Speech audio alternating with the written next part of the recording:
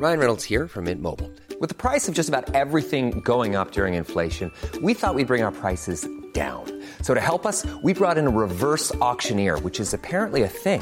Mint Mobile Unlimited Premium Wireless. How to get 30, 30, bit to get 30, bit to get 20, 20, 20, bit to get 20, 20, bit to get 15, 15, 15, 15, just $15 a month? Sold! Give it a try at mintmobile.com/switch. $45 up front for 3 months plus taxes and fees. Promo rate for new customers for limited time. Unlimited more than 40 gigabytes per month. Slows full terms at mintmobile.com. Hello friends, welcome back to another episode of r/ProRevenge. In this episode, I've got one long story for you, and it's titled Pro-Divorce. Now, this story dates back 3 years ago, and it's a pretty popular story about how a husband deals with his wife's infidelity, and it's a good one. I hope you stay for the story today and subscribe for future videos. This is a throwaway, as it might not make me very popular, even in Pro-Revenge. This all happened to me a few years ago. I told a friend the story of my divorce, and I was told to share. It started a few years ago. I thought we were happy. We were your usual suburban professional couple, financially secure, healthy, good sex life, and had 2 kids. I thought we had a healthy social life. We were going through one of your typical married couple rough patches. Both of us were working long hours, not spending enough time together, and we were going through some developmental problems with my son, and tensions in the house were running a little high. I noticed that she was spending a lot more time on her phone texting with her quote-unquote girlfriends. I didn't think much of it. I started making a much more concerted effort to get out of work when I could, help around the house, and be more emotionally available. But over the course of a few weeks, the gulf just kept getting wider.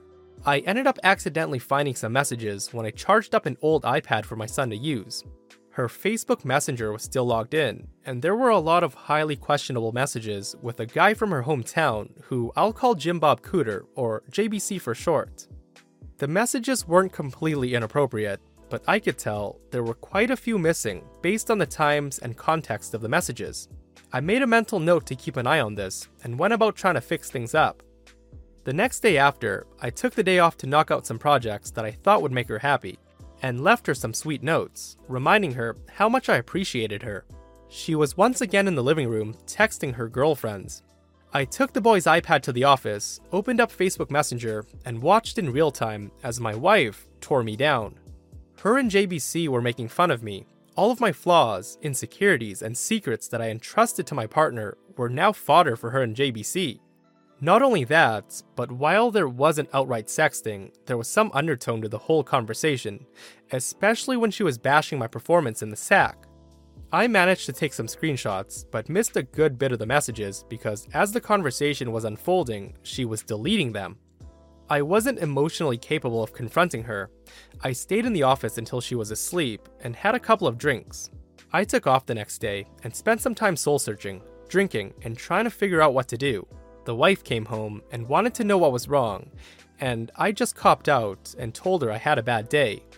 A couple minutes later, I was watching the iPad as the train wreck kept unfolding.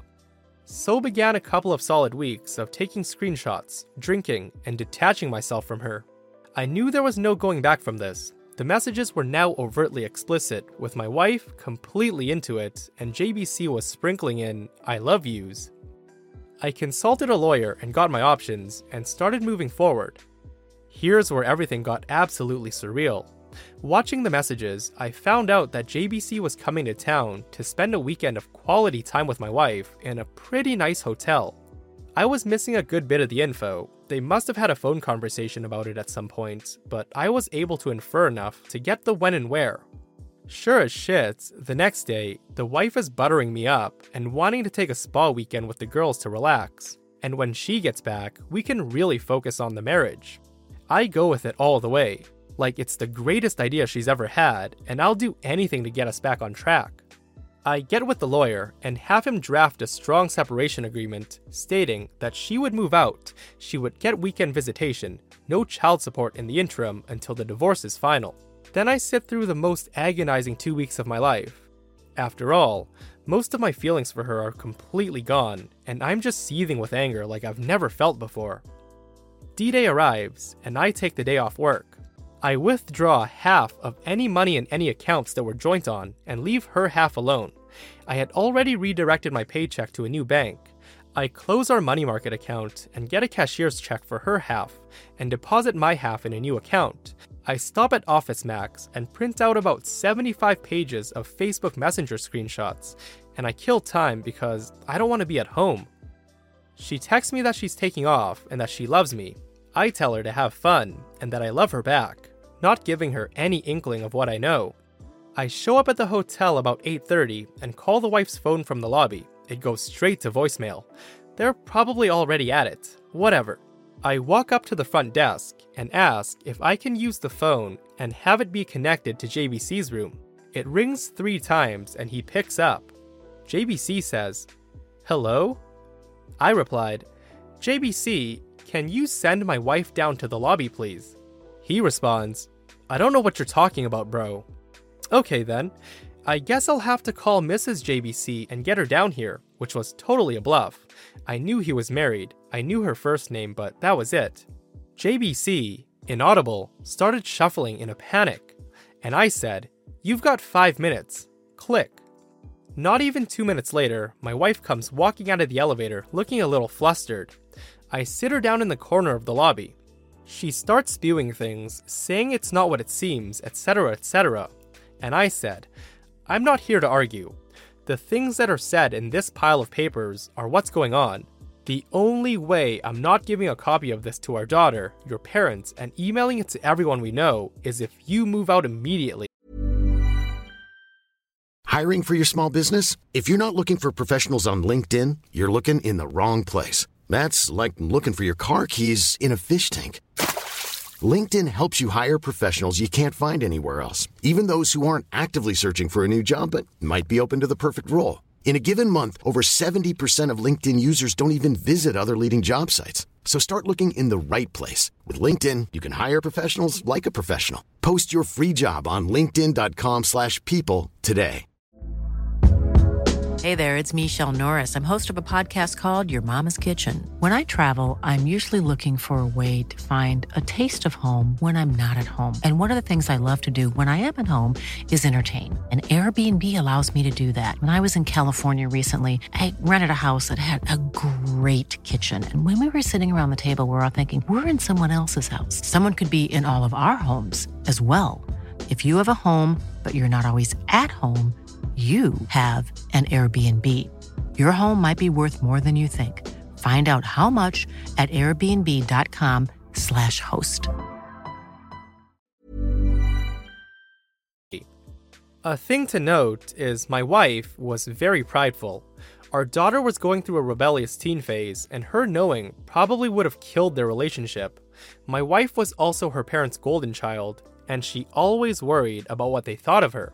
I didn't have much leverage, and shame was my only card to play. Also, her professional life is built up around her image, so I knew she would protect that at all cost.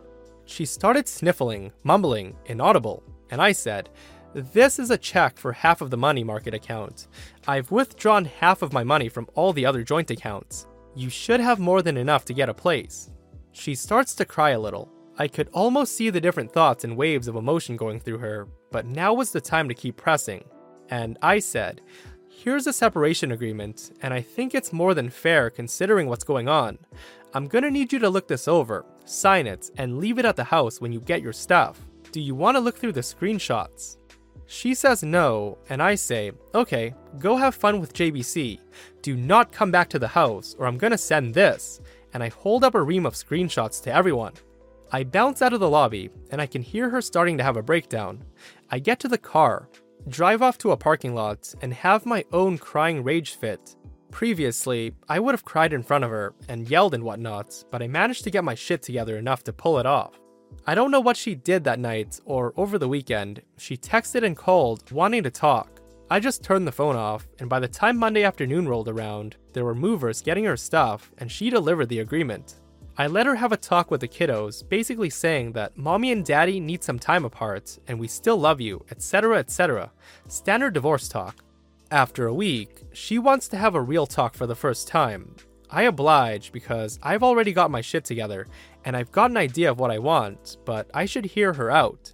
She's so sorry. She wants another chance. She wants her family back, and she'll do anything. She's on her knees crying into my lap. I have no intention of ever taking her back. I tell her that I can't live with her, but she should be around the children to try to maintain a relationship with them. So then our new life starts of her coming over to the house, cooking, and having dinner with the kids 3 nights a week, and her saving me a plate, but I always made myself scarce. She also cleaned the house and did the kids' laundry, and then headed back to her place. We went to counseling. It consisted of her working through her issues with a therapist, trying to figure out why she did it, her begging for forgiveness, and me playing the victim. I was never gonna give her another chance. All I wanted to do was kill time, establish myself as the primary caregiver to the kids, and establish her as not having any residency in the house. After a few months, I go to my own therapist and get diagnosed with depression and PTSD. After 6 months of therapy, I told her that I couldn't forgive her right now and that I wanted an amicable divorce, but she's still the love of my life, and maybe someday we could give it another try. She was devastated, but agreed to the divorce if I promised to try again someday. Once the divorce was filed, I needed the kids to want to stay with me. I left a Google search for how to survive your wife's infidelity up on the PC at home, and I left some printed out infidelity articles not so hidden in the kitchen. My daughter found them and came to me crying. I told her she wasn't supposed to find those, that mom made a mistake, and that mom still loves her, and that I would always be here for her. My daughter, who used to hold my wife in such high regard, now wouldn't talk to her without screaming, and it crushed her. Not surprisingly, when the court needed statements from the kids a few months later, her little brother followed big sister's lead, and they both wanted to stay with dad in the house they grew up in. When the divorce was finalized, I got the house. I got primary custody of the kids. I got awarded generous child support due to the differences in our incomes due to me working part-time.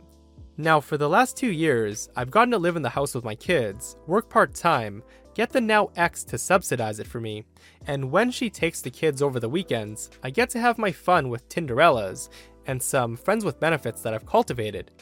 In the eyes of my kids, I'm the patron saint of fatherhood for taking the high road and always being there. In the eyes of my ex, I'm the one that got away that she'll always pine for, and I get a bonus of having her come over for sex whenever I want by dangling that carrot of maybe getting back together with her.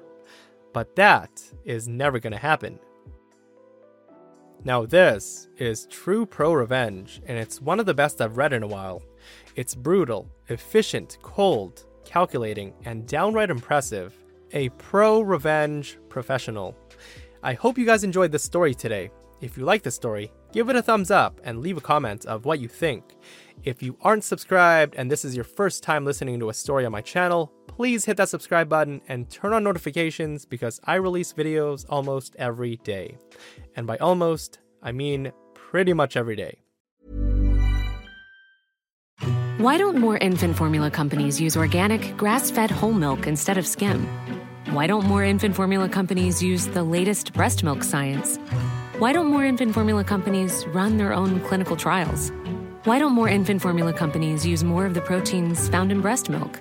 Why don't more infant formula companies have their own factories instead of outsourcing their manufacturing? We wondered the same thing. So we made ByHeart, a better formula for formula. Learn more at byheart.com.